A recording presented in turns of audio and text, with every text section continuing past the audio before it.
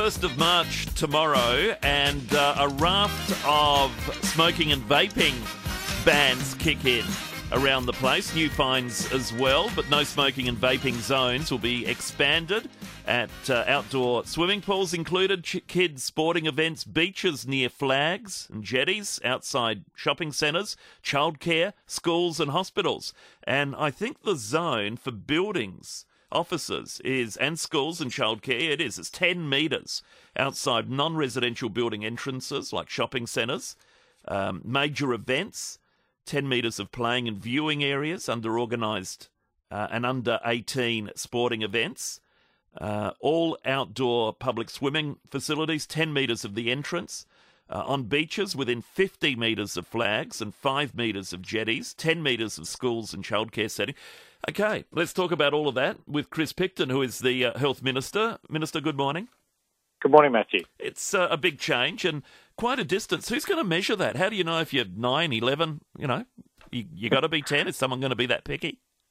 Well, I think when it comes to all of our smoke-free areas that we've now increasingly put in place over the past 30 years, I think people have, applied common sense and there's been wide community acceptance. And what we're trying to really put in place now, and we've looked at where there are smoke-free areas in other states around the country and really tried to bring South Australia up to the best practice, is to say, around a lot of these entrances, you don't want to have to walk through a, gauntlet of smoke and vape when you're taking your kids to school or you're taking your kids to the shopping centre. So not having people lingering around the entrances to these public buildings who are smoking, who are vaping, and then a plume of that stuff that people are having to walk through. Yep. I think it makes common sense. I mean, a lot of these would be applying at the moment. So, our hospitals are smoke-free at the moment, but this, cements that as in the legislation. We're just at Unley Swimming Pool doing a press conference, and while that applies there, it's already smoke-free, and around the entrance is already smoke-free there. So a number of it is common sense, but we're really we are particularly concerned not only about smoking, which still is one of our biggest killers, but also we're seeing the increasing incidence of vaping in our community, particularly amongst kids. And we want to send a very strong message in terms of those areas where people are enjoying themselves, where people are having fun with their families, that you shouldn't have to combat a big plume of smoke or vape as you do that. Now, the fine is $105 on the spot fine, penalties of up to $750 if people go through the court system. That's right. And I think, what we're really going to take is an educative approach to it rather than sort of a heavy-handed approach.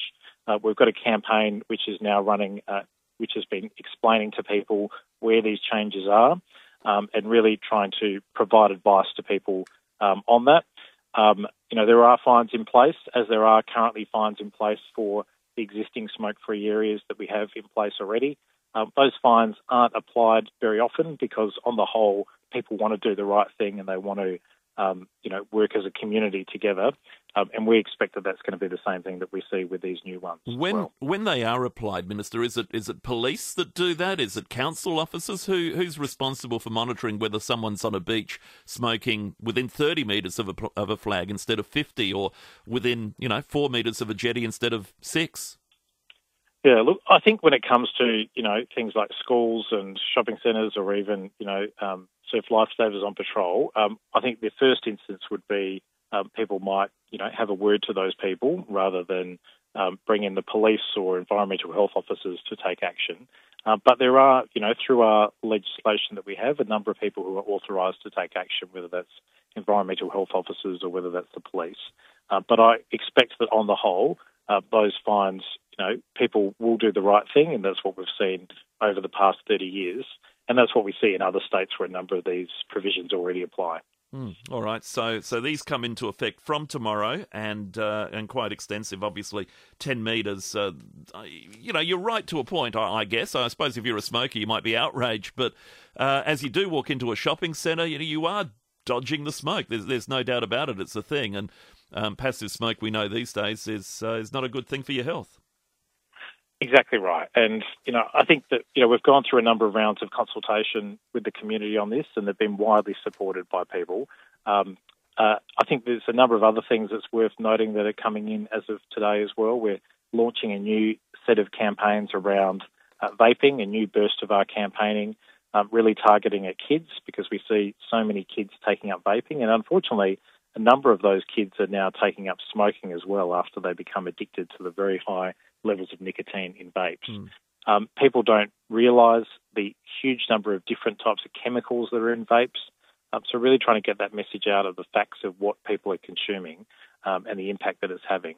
And the third thing is that we are, as of today, bringing in a new preventive health agency into South Australia. It's called Preventive Health SA. We spent a lot of money, a lot of effort for obvious reasons on curing people's health, but we don't have the same focus historically on trying to prevent people having health issues.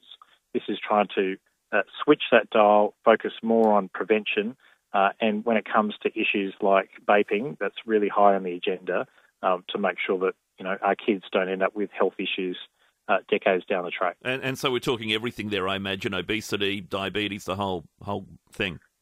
Exactly, and this is the first time that we've got a dedicated agency that will provide that advice to government and run campaigns on the whole gauntlet. So obesity, tobacco, other drugs, smoking, as well as mental health is an important area as well. Yeah.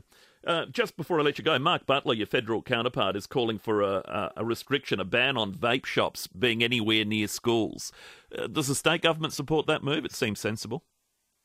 Yes, absolutely. Well, in fact, I think Mark's now going a lot further in terms of the laws that he'll be bringing in, which will essentially mean that you can't have vape shops. You're going to only be able to buy these disposable vapes from pharmacies with prescriptions. And that's going to be a big change that will be coming through the course of this year.